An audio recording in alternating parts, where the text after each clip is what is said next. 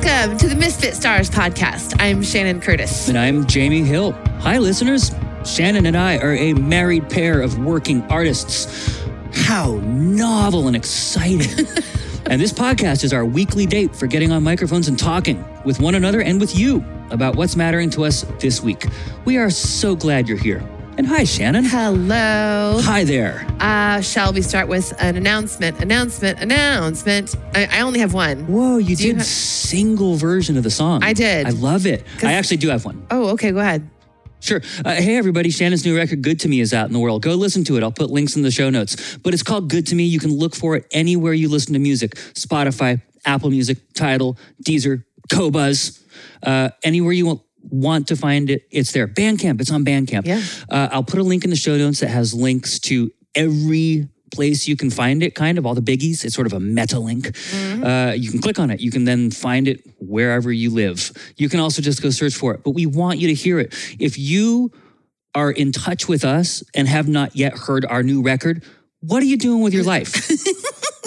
It's just like the most passive, easy thing you can do. You literally could just like put it on mid-drooling, continue drooling. Oh my goodness. And staring out into a middle distance while you listen to it. Literally just one finger push. Actually, what you're going to do is you're going to put it on and it's going to make you get up and dance around because it's fun. You could also do kitchen dancing. Kitchen dancing is We were good. doing a tiny bit of kitchen dancing to Good to Me this very morning. It's true. Mm-hmm.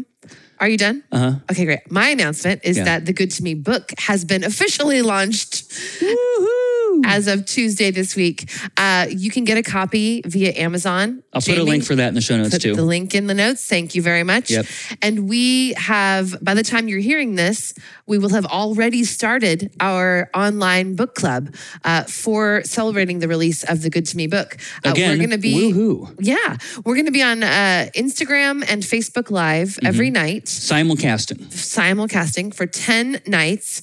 We're going to be each night reading a chapter from the book. And to be clear, that's Shannon and me reading it to you out loud. That's right. As though you were in kindergarten. I know. It's going to be great. Matt and little box of milk optional. And a little blankie. A blankie would be good. Yeah. But we're going to be reading the book to you, the chapter. And then as we go, we'll be posing questions to anyone in the viewing audience. And when you post your thoughts in the comments, we will read them and discuss them. It's going to be an interactive discussion around the themes in this book. The book itself it's really my sort of like a deep dive into my own personal process that I took last year to reconnect to my peace and power in hard times. Yeah. The process, relatable, right, people? Right?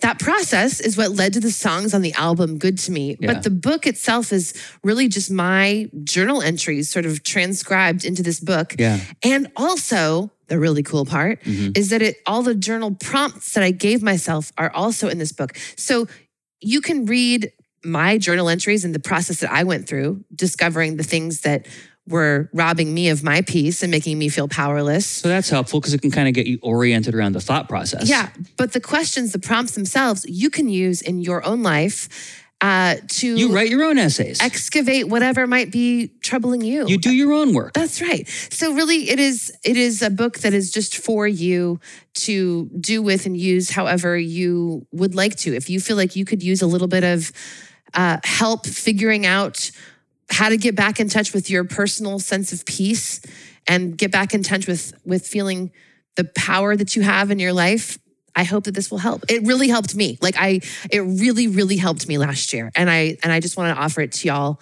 if you need that too.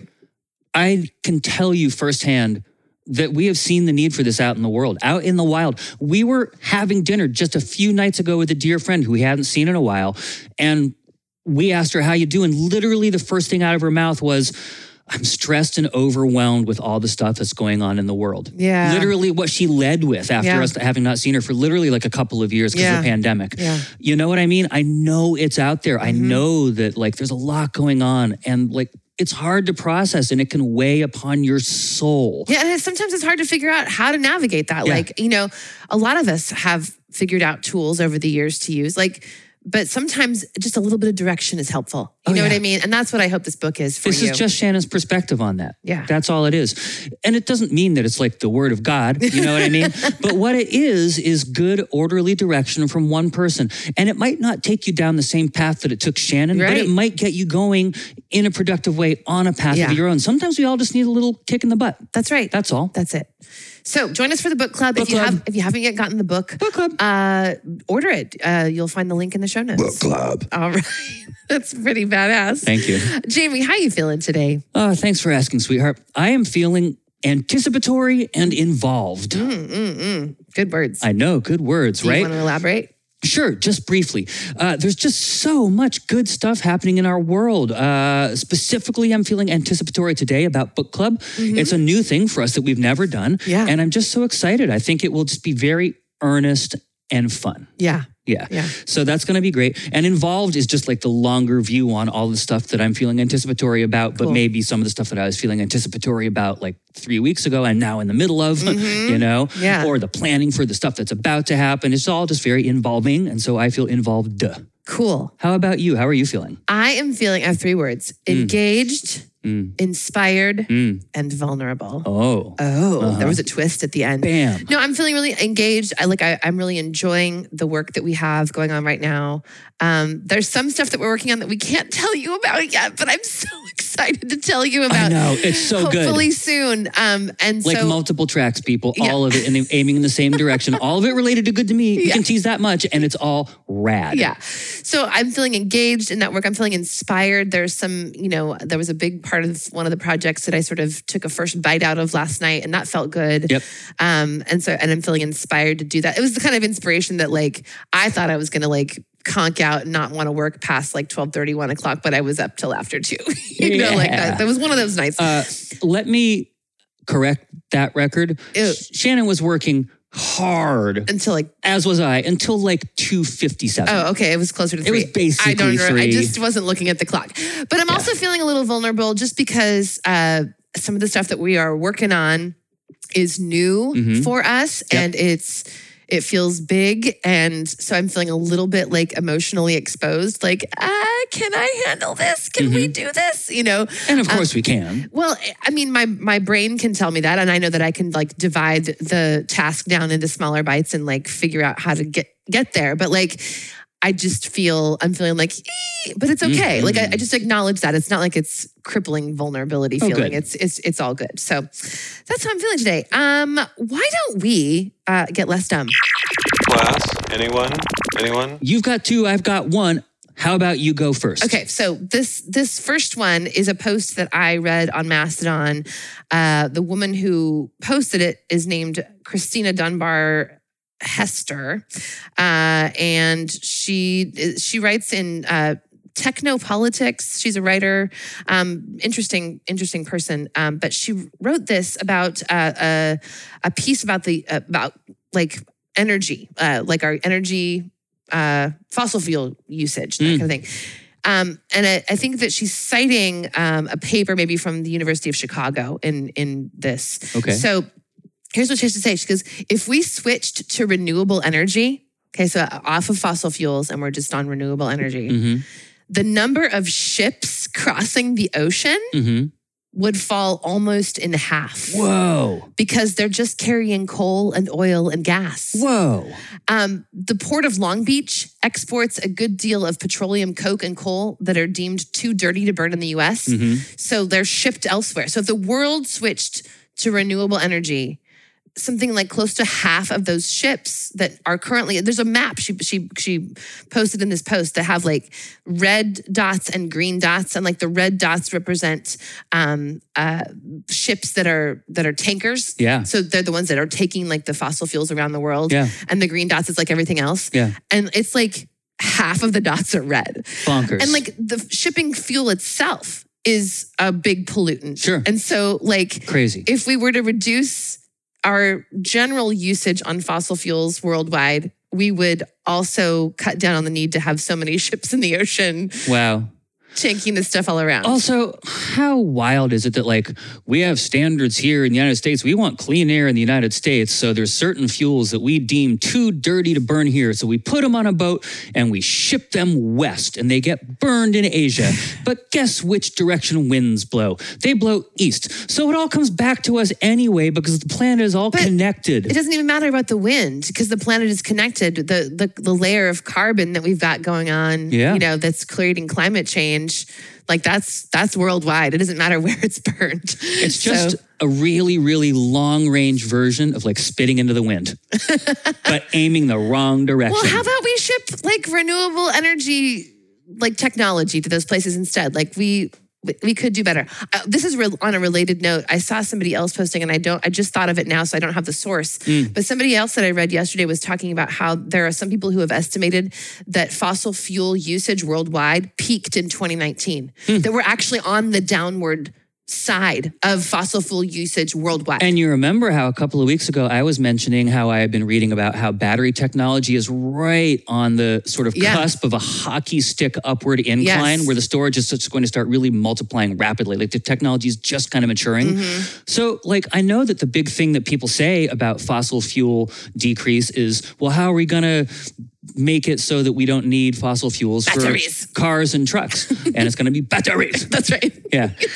Nice Metallica reference, sweetheart. Thank you. I'm here for you. What's your item for this Let's Get Less Dumb segment? Oh, yeah. So just a quick little thing that we read just today in the Seattle Times about how to use COVID rapid tests properly. Oh, yeah. It was so helpful. So long story short, there's this whole thing that we've been all trying, every single person listening to this, us too, trying to navigate, right, for the last couple of years. Like, when do you take the test and what does it mean when it says it's positive or negative at a certain time in the arc of whether you did or didn't get COVID? It's all really complicated because, like, practically speaking, like, you want to go see a friend, you're concerned that you had an exposure, but you've got a really important meeting maybe you got to get to, you want to go, the incentives are for you to go, but you don't want to infect people. You take the test and it's negative, but you're wondering, like, I'm pretty sure I got exposed. The person who I was hanging out with yesterday just said they got it. What do I do? Well, check this out. Yeah. I'm just going to read directly a paragraph from this article. It's so helpful. Yeah. Rapid tests are best used as an indicator of when you're contagious with COVID-19 rather than when you're infected with it, says this doctor who is an associate professor of global health at UW, University of Washington. And in order to prevent the spread of the virus, contagiousness is what really matters, right? Supporting this idea, scientists in this guy's lab found that samples taken from people with COVID-19 who had very low levels of the virus, below what a rapid test can detect, were unable to infect cells in a petri dish. Amazing. So basically, in a lab setting, they tested like taking cells from people who do have COVID, but who have it so mildly that it won't trigger a test to be positive. Those people can't make an infection in a petri dish. Yeah. Meaning they also probably can't make an infection in you or me. Right. Right? And so this suggests that people with small amounts of the virus also wouldn't be able to infect another person. Right. So long story short, what you do is you take a test before you go hang out with people. And if the test is negative, go hang out with them because you're not going to infect them. And you ask them to do the same for you. Yeah. Yeah. It makes me feel a lot more secure about just hanging out with folks. Yes. Because like if you're hanging out with someone, if we have someone over for dinner and we have the discussion, do you have any symptoms of illness? And if nobody has any symptoms and if nobody is tested positive, we're probably fine. We're probably fine. Really good. And if no one has any symptoms, you don't even probably need to test. Right. Because if you don't have symptoms, you're not going to trigger a positive test. We know this. Right. It felt encouraging to me. And I know that everybody's making their own calculations, but for me, that seems to feel like a comfortable spot. Like when I'm going around in public, like if I'm in the grocery store, and if I'm not around anybody these days, I feel pretty okay without masking. But like if there's a crush of people, I don't know who's got symptoms of illness or who doesn't in the grocery store or, that kind of thing. So I'm going to mask up in those scenarios, just because it's a less controlled environment. But in terms of like hanging out with people, it just made me feel a lot more just about the whole thing. That was I feel too. That was really good. Yeah. Yeah. Great. Okay, I've got one more Let's Get Less Dumb item. Okay. And this kind of relates to an issue that I'm going to bring up in a future segment on this podcast. So we won't get like deep into it, but I thought this was really interesting. Okay. It was a post on Mastodon linking to a blog by Noah Smith, who's an economist, a blogger on the economy. But this has to do with policing. So there were two sort of infographics that were in his blog, and the blog was about like larger issues. But these two stuck out to me. Did you know? So like there are like required hours of training in lots of different professions, right? Sure. So like you got to do this much training before you get signed off on, and you're allowed to go do the thing. Exactly. Yeah. So for a lawyer, that number is like, let me see here. I got to zoom in. That number is like close to 5,000 hours. Wow, that's a lot of hours. Yeah. Right. It's a little bit less than 5,000, but close to. A nurse is about 4,500 hours. Wow. Okay. Okay. Good. Yep. A plumber is about 3,500 hours. Okay. Okay. Great. Yeah. Want to make sure that our pipes are properly hooked up. That's because good. if they aren't, it could ruin your house. That's very important. Yeah. Yep. A cosmetologist. Sure. 3,000 hours. 3,000 hours. To be a cosmetologist. So to be able to properly like sterilize tools and do nails and soaks and scrubs. Yep. 3,000 hours. Okay. Police officer. Do you want to guess? Oh man, I mean, if a cosmetologist is 3,000 hours, I guess probably for cops it would be what, 7,000 or 8,000 hours. 500 hours. Surely you missed a zero. 500 hours. Huh. So a cosmetologist who's doing your nails. Yeah. Or to be fair, cutting your hair, scissors. 6 times more hours of training required to do those things than the person who's carrying a weapon and who is essentially licensed to do state violence. With impunity and no recourse. Right. Right. Crazy, right? And that seems bad. Right? It was eye-opening to me, honestly. And the other infographic that was related to this was it was showing the hours of police training required in different countries. And in France, for instance, it's not France, excuse me, Finland. It was a different F country. In Finland, it's close to 5,500 hours of police training that they have to get before they, so more than lawyers here in the US, right? Like you have to be, it's like a profession. It's a profession, right? Yeah. If you're spending that many hours, doing the training for it. Yeah. Germany, it's about 4,000 hours. Australia, 3,500 hours. England, it's like between 2,000 and 2,500 hours. This all seems pretty appropriate though. Yeah. Yeah. Canada, 1,000 hours. And again, the United States is just over 500 hours.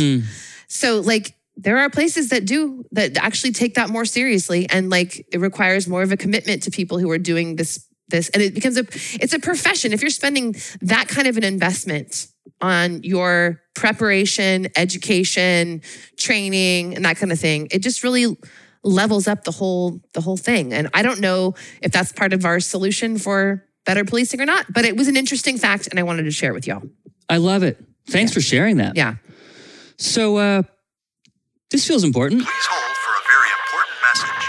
I'm going to go first on this one. Yep. And it is related to, it is about policing. It's been in the news this last week. A 29-year-old man in Memphis named Tyree Nichols was murdered earlier this month by a group of police officers who stopped him for a traffic stop? That's what they said. They said it was that, but it's really nothing. It was just bullshit, yeah. Yeah. They beat him for 3 minutes and he died later in the hospital. By the way, then this is not in my notes here about this topic, but Heather Cox Richardson shared Tyree Nichols' photography website in her newsletter last week. Can we link that in the show notes also? Yeah, no problem. I'll dig it up now. I didn't want to watch the video that was released of the beating for reasons which I can explore here in a minute. But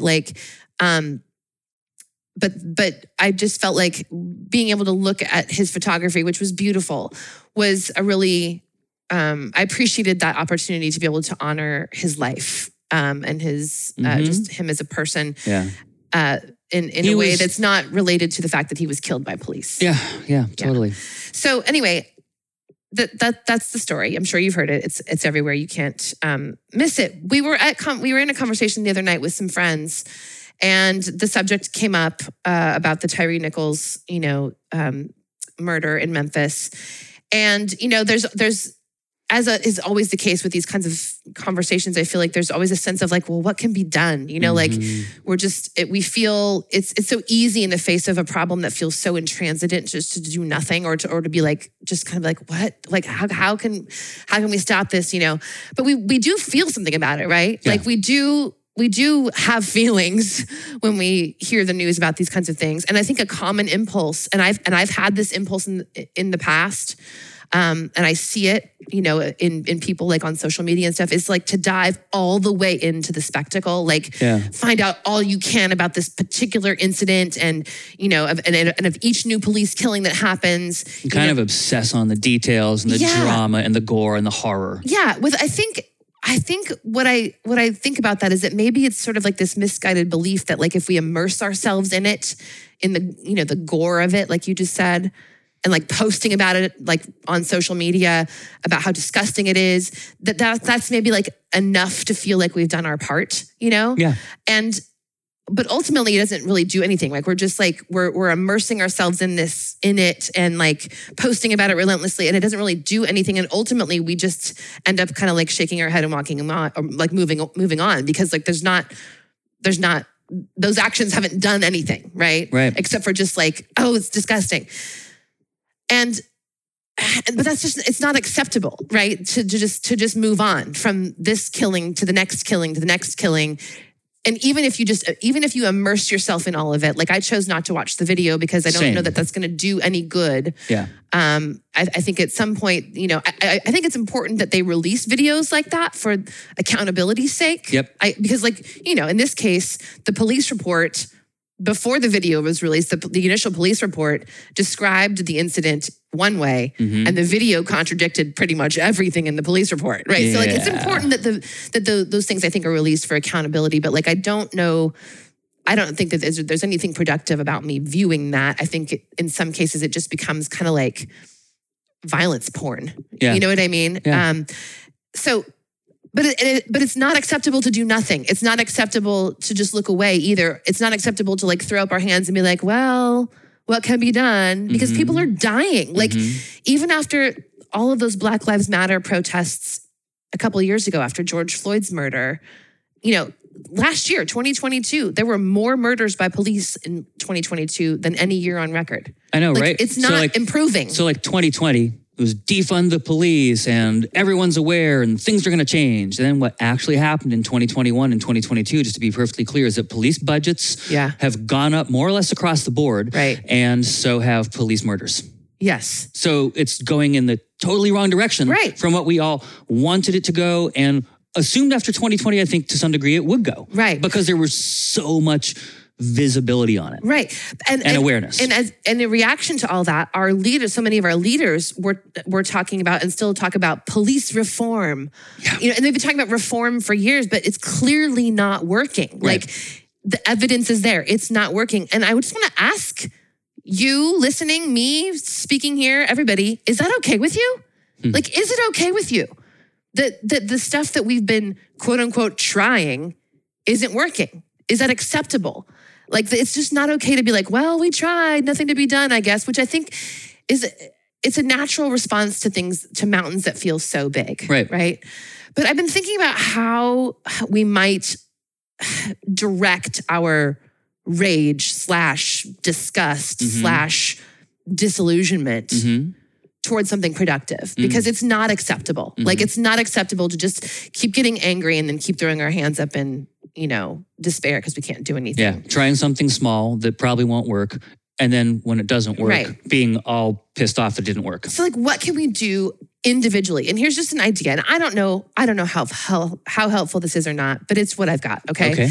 Maybe we take that energy that we feel when these things happen and we direct it. We start directing that energy at imagining alternatives to policing. Like, what if we think way outside the box? What if we stopped having police altogether? Like, and I don't want you to shy away from that question because it sounds extreme to you. Like, let your mind go there. Like, police abolition, it is the position of a lot of the leaders who are on the front line in this fight, the people who have studied it, the people who know the history, the people who've examined the legacy of white supremacy and slavery that exists and persists in policing. Like, they know their position is abolition. So why? Why would that be the case? These are also the leaders who have the most skin in the game, because people who look like them are the ones that are way more likely to get killed by police, right? So here's the thing. The idea of abolition isn't what's extreme either. What's extreme is that we currently allow a group of people to go around committing state-sponsored violence on people in our communities. That's the extreme thing. Yeah, it's wild. That's not okay, right? And it happens so little in other countries. Yeah. Like, you can basically sort of draw a graph of how democratic a place is and how many police murders there are, and they kind of line up, right? Like, the better and more civilized and more democratic a place is, the better it takes care of its citizens, the better the social safety net is, the lower the police murders are. Right. I mean, in Scandinavia, if one police murder happens in a year, it's a huge deal. Right. Front page news, very unusual, you know? And here they happen so frequently as to be absolutely just wallpaper. I mean, it's three. Numbing. It's 3 a day. It's numbing, isn't it? Yep. So here's my challenge. I want us all, myself included, and anyone who's listening to me right now, to think about this question. What if we stopped having police altogether? What do you think that we could do to ensure public safety without policing like we know it right now? What are your ideas? Like, I want to hear your ideas. Message us. Right? What are your ideas about, like, what policies we could enact that would actually create safe, healthy, thriving communities where crime isn't any longer a survival mechanism? Right. Like, what could we do instead of all the billions and billions of dollars we throw into militaristic policing in our country? What if we use that money for things like, what else? What are your ideas? I want you to think about it. I want you to spend time. If you are feeling rage and disgust or disillusionment because of Tyre Nichols' murder, or whatever next one hits the news, maybe instead of like posting your rage about it, maybe post some ideas about what we could do differently. Alternatives. Maybe like start writing down some ideas. Like start imagining what else might be possible. And if you come up with a good list and you come up with some good ideas, I mean, let us know. We would love to see them. But let your representatives know. Yes. Let your congressperson know and your senators. Yeah. You have 2 senators, you have 1 congressperson. Let them all know. Let your local officials know. That's let your exactly mayor it. know. This is exactly my last point here, is that like I want us to put our energy into actually brainstorming radical ideas. Okay? Like radical change. Talk about them with your people. Start that conversation in your social circles. Call and write your local representatives about what your ideas are and ask them what their ideas are. What local representative of mine, local, like my mayor, my city council, county people, hey, what are your ideas for radical change?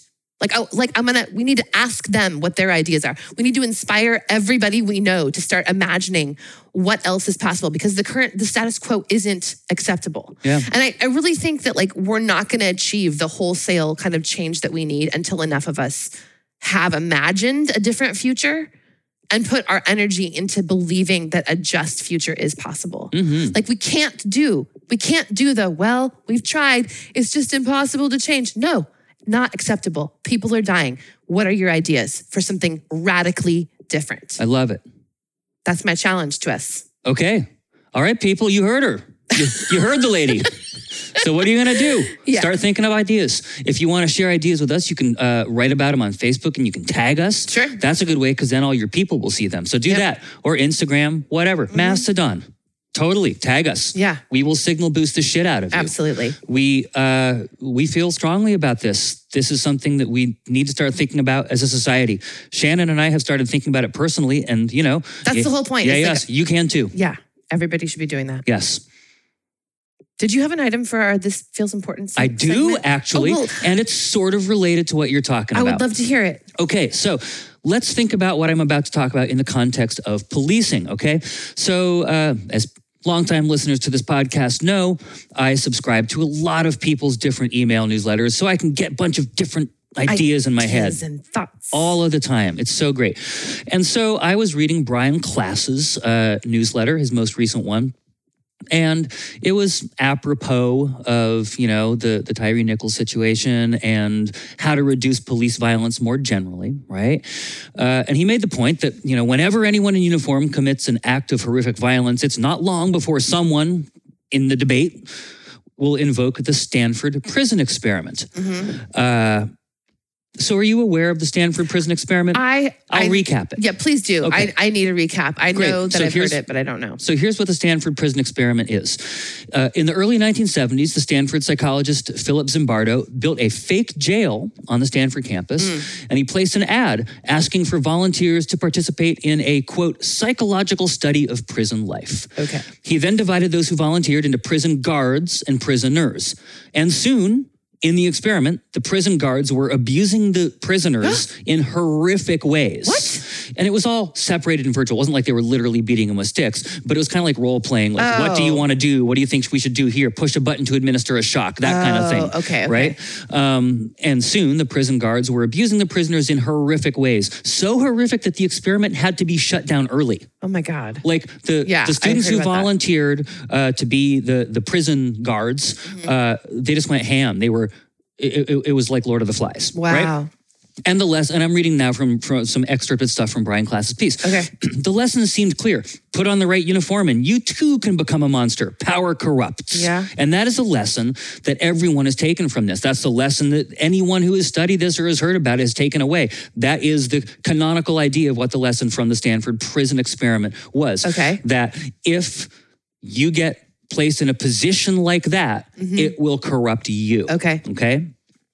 However, about 15 years ago, researchers at Western Kentucky University decided to check something. They replicated the recruitment advertisement for the Stanford prison experiment.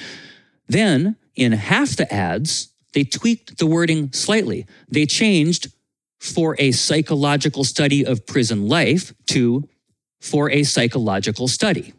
Okay. They just took out the words "of prison life." Okay. The idea was to see who volunteered, depending on whether the wording suggested wielding power or a generic study, right? Okay. Like basically they had one ad for prison life and one ad without, and they wanted to see what different kinds of people were attracted by the wording. Interesting. And they tested them on totally other stuff to see the psychological makeup of the people who responded to the two different ads. Okay. Yes. The results were astonishing. The study showed that people who responded to the advertisement that included the word prison scored much higher in terms of aggressiveness, authoritarianism, Machiavellianism, narcissism, and social dominance, and significantly lower on dispositional empathy and altruism.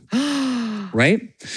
That finding could invert the conclusions of the Stanford prison experiment in ways that fundamentally transform our understanding of power. Instead of demonstrating that ordinary people thrust into power can become sadistic, it may demonstrate that sadistic people seek out power. Maybe we've had it completely backward. Maybe power is just a magnet for bad people rather than a force that turns good people bad.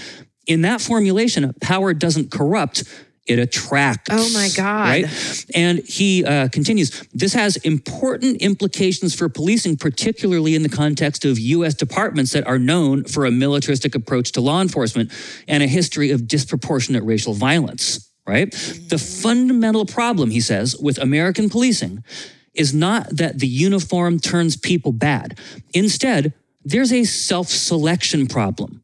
Power attracts corruptible people more generally, and power centers with a history of abusive militaristic and racist violence disproportionately attract people who want to abuse minorities or use lethal force. Oh my God. Those are the exact people, he says, who shouldn't be in uniform because they see that kind of culture as an attractive profession. Right. So that's too often who applies. People who should never be in uniform self-select into uniform. Oh my gosh. Right? And then, like, I'm not going to read anymore, but I was reading further in the article, and he went on to talk about how, like, how police departments advertise can hugely affect the kind of person that gets attracted. Oh, I'm sure. And so he showed an ad from some police department, some local PD somewhere in Alabama, and it was just a video ad like you'd show on TV, you know? And it was freaking bonkers with like tanks and shooting and 50 caliber rifles and everyone in hugely militaristic like cosplay. Right? And then by comparison, he showed an ad for policing that was shown in New Zealand. Okay. Now, New Zealand does not have a violence in policing problem, right? Not as much. I mean, there's always going to be some of this kind of thing, right? Because again, the type of job attracts the wrong sort of person. Right. But you can minimize this. New Zealand has started showing ads for policing that the tagline is, do you care enough to be a policeman? Right? And it's like, and it's none of this militaristic shit, right? It's just like cops, but like helping old ladies across the street and helping little kids with their homework and playing basketball and just doing positive, helpful things in the community. And apparently the dynamic has completely changed there in terms of the type of recruits who apply. Because if you do the violent ads, what you're going to do is you're going to attract people who are like, fuck yeah, I want to shoot some people in a tank. You know what I mean? Yeah. And if you do the being kind and helping people out, you're going to attract people who are like, heck yeah, I want to be kind and help people out. Why wouldn't they have the same voice? That's really good. Yeah. I don't want to do stereotypes. Yeah. That's great. That was awesome. But people who are attracted to being public servants. Yeah. That's it. If you emphasize the public service aspect, what you get is public service-minded recruits. It's not complicated. So this is a path forward. When you're talking about what are practical paths forward that we could take, I mean, we could make it illegal to do militaristic advertisement. Right. There might be free speech issues around that, but there could be public safety concerns that trump it. Like, I don't know how that would work from a legal standpoint. But imagine if we actively tried for police departments just to recruit nicer people. And not attract violent scumbags. Right. We wouldn't have as many violent scumbags in the police. Right. And maybe we would have less murdering and more helping. Yeah. Yeah. I think there's still a question to be asked about the institution of policing itself. Oh, for sure. That needs some radical readjustment. 100%. But also, 100%. But also, I see your point. I'm all about an all of the above solution. Because you know what? Your brainstorming thing, super great. Are we getting rid of policing in a few days? I'm just maybe going to throw it out there. No. Well, no. So incremental ways to improve the thing, even as we're working to get rid of it. Here's Great, how I think that they tie together. It's a focus on how we spend our resources to create healthy, safe communities. And one of those ways is to create a public service, maybe a public service force that has more of an emphasis on the actual service and less on the guns and tanks and bullshit like that. I think that there's room for all of the above as well. Yeah. Awesome. Well, that was really interesting. Right? Thank you for that. That was wild. Yeah, Very I know. cool. I felt that way when I saw it too. I am definitely in the mood and could use a stop at the Inspiration Station. Inspiration Station. Would you like to go first or would you like me to? Go for it. Okay. So I have like a two-parter this time. Okay? So the first thing is just like a quote that I read yesterday. It's from a monk and a writer whose name was Thomas Merton. He was born on January 31st, the day we're recording this, in 1915. And he said, "Do not be too quick to assume your enemy is a savage just because he is your enemy. Perhaps he is your enemy because he thinks you're a savage. Or perhaps he is afraid of you because he feels that you are afraid of him. And perhaps if he believed you are capable of loving him, he would no longer be your enemy."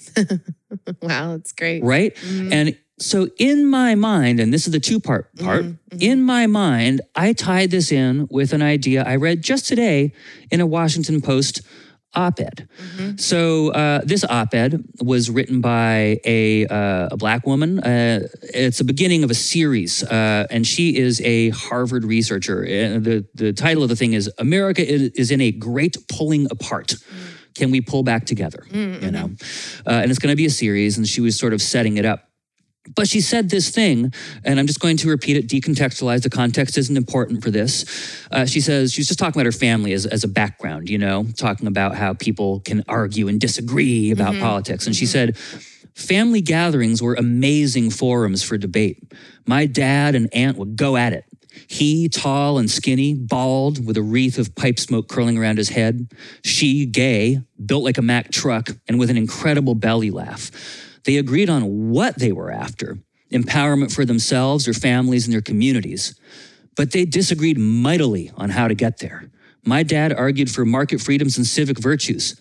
My aunt argued for public sector investment across society and experiments in living. But they never broke the bonds of love. They debated the ideas, but they never fought the people. Mm-hmm.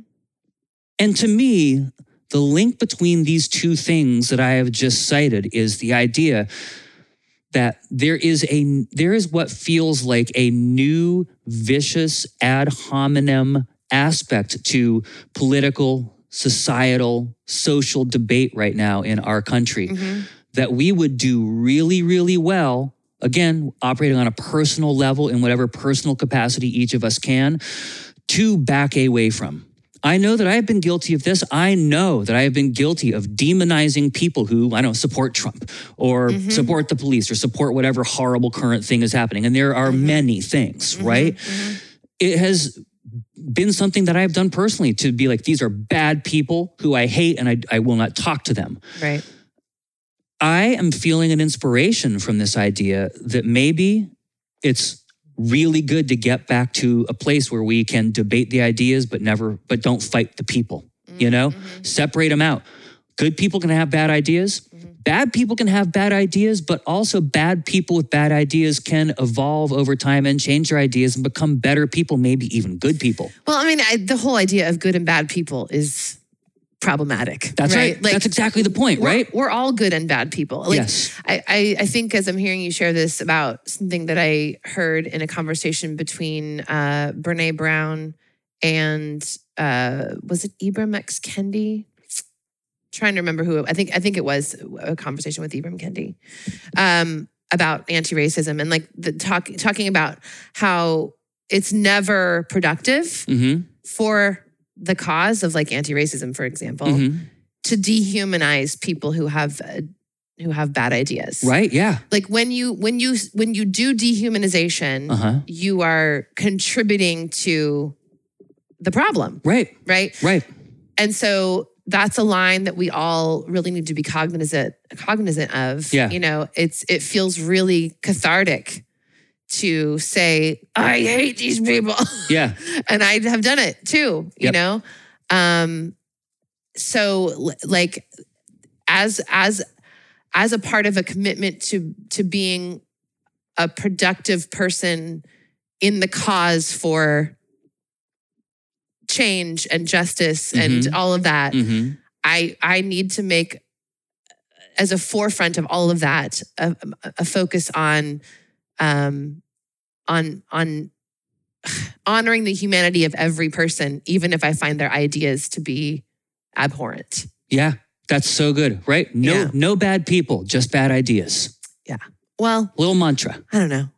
We're all good and bad people. That's still my stance on that. Yeah. You know, I think. I don't know if I agree with you. Really? I understand where you're coming from, and I appreciate you, casting your lot in with that. But I don't think that we're bad people. I don't think there's maybe such a thing. There, with some limited exceptions. There are some limited exceptions. I mean, there are people. sociopaths. There are sociopaths, right? And there are incurably bad people. But I don't think mostly that's the case. Yeah. I think they're extreme outliers, right? I mean, like a 1 in 10,000 kind of thing. And I think that mostly, much more when we're like, that's a bad person. It's not a bad person.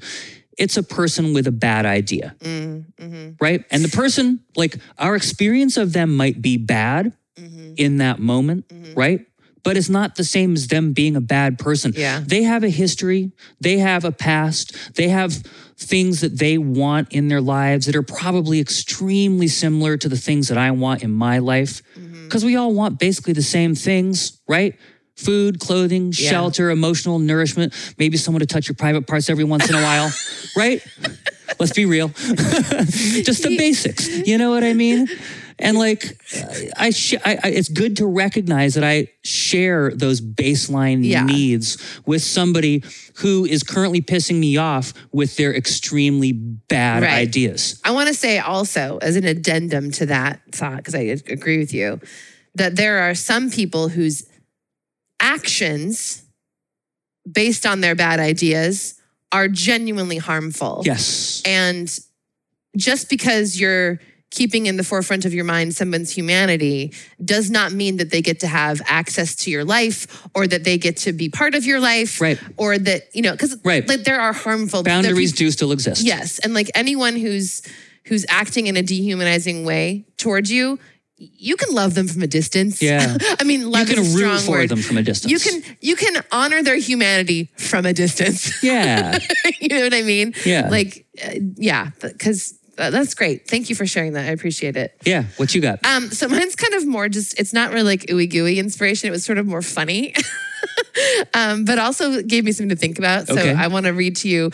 This is from the New York Times Metropolitan Diary section from a couple days ago on the 29th.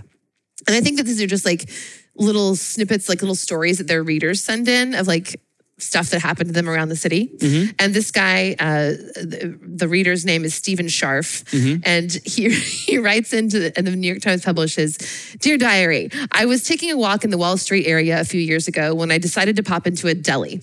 I ordered a sandwich and began chatting with the proprietor as he made it. Our conversation eventually turned to the shop's location. I asked whether being in the financial district ever caused him to play the stock market or led to his getting valuable tips from informed customers. He paused his sandwich making, put down his knife, and looked at me with a perplexed expression. Quote, every day, those brokers come in here, he said. They get their bagels, sandwiches, donuts, coffee, cigarettes. He paused again and pointed toward the door of the shop. And every day, they're out there on the sidewalk, pushing and shoving on a door that is clearly marked pull." And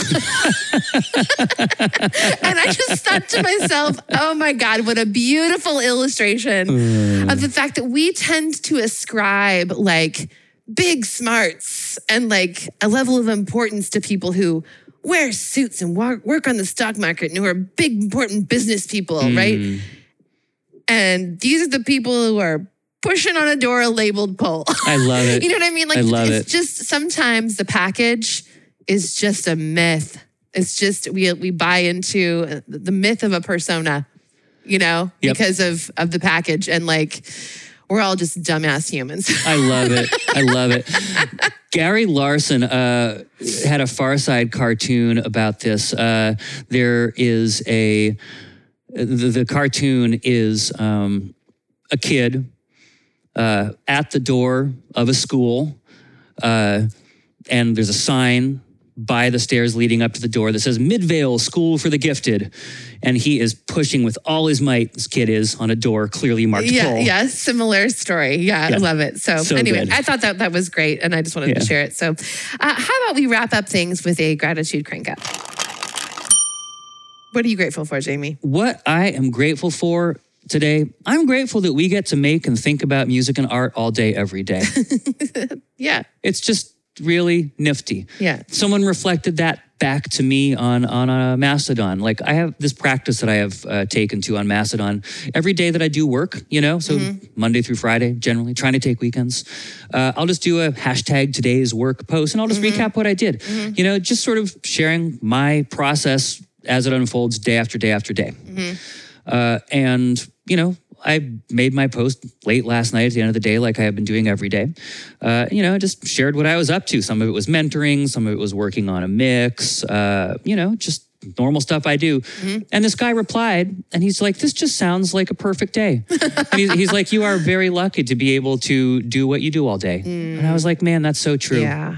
It's really true. Totally. And I didn't need him saying it to think about it because I think about it all of the time. Yeah. I am in active gratitude every single day. I have worked shitty jobs. You know what I mean? I have So you know what to compare it to. totally. Yeah. And I don't come from money either. You know what I mean? So like I don't take any of this for granted. To be able to do this and not have a day job that I also need to support myself with, which is the reality for most musicians. And there's nothing wrong with that, and it's great. Yeah. But to have a chance to fully immerse myself into this space of being as a person in the world, for decades now. It's extraordinary. It is. It's quite a gift, and I feel very, very lucky about it. So that's what I feel grateful for today. That's cool. How about you? Mine's kind of related, actually. Oh. I'm grateful for the people who invite the work that I do into their lives. I made this book good to me to go along with the album, you know, hoping that it would be beneficial to some people. I've started getting messages from folks who've received their copies, who ordered it early before launch day, and sharing with me how the ideas have actually been really helpful and inspiring to them, that they've actually taken on board the stuff that I share in the book. And I kind of felt a little flabbergasted, like, oh my God, that's cool. You know, like I offered it with the hope that it would be helpful.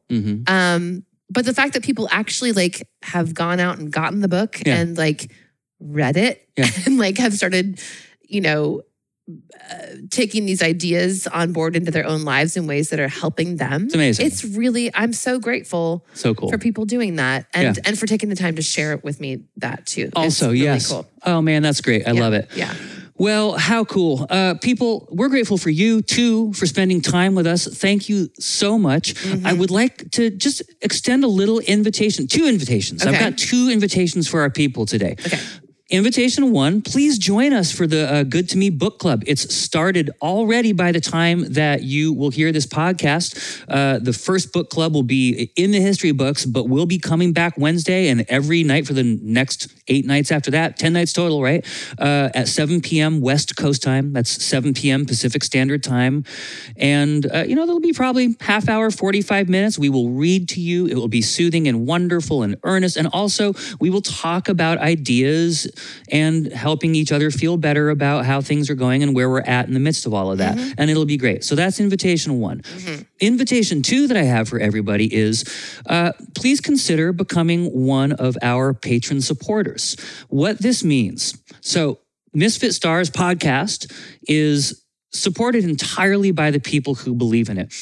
But it's not supported by everybody because everyone's at a different place in your life, right? And so what we kind of ask is if you are in a position to support the work that we do, please do that so that someone who's not in a position to support the work that we do can still take advantage of it and have it in their lives. It's sort of a from each according to their ability, to each according to their need kind of situation. So, we definitely have some people who aren't in a position where they can be a patron supporter of our work. And hey, you guys, you are so welcome. You are part of our little club. You're part of our team. We're so stoked you're here. You enrich our lives every day immeasurably. And then there are also some people who are in a position in their lives where they can throw $10 a month at the work that we do in an ongoing way. You are the people who are paying for us to be able to do this, to cover our bills while we make the work that we make in the world, which hopefully enriches your life and other people's lives. So if you are listening to this and you are not yet one of our patron supporters, but you are in a position in your life where $10 a month, you wouldn't even notice it if it were gone from your bank account, please take that inspiration and that idea and head on over to misfitstars.com/support and just sign up to do that. Yeah. Because you doing that and other people like you doing that helps make our work available to everybody. That's what keeps this engine going. That's right. And you've been saying $10 a month, but you get to choose your own adventure. Yes, that's right. You get to choose the amount that you want to support. I say 10 because that's the average amount that people contribute, right? So that's just my little shorthand. And that's a good target. Shoot for the average. Hey, why not? Land right in the middle of the pack. But it goes up from there and it also goes down. If you can only do $5 a month, hey, that's incredibly meaningful to us that you would do that. Thank you. And, also by the same token, if you're doing well in your life financially and you're like, I could do $31. I could do $1 a day. That's not a big deal for me. I have $1 a day.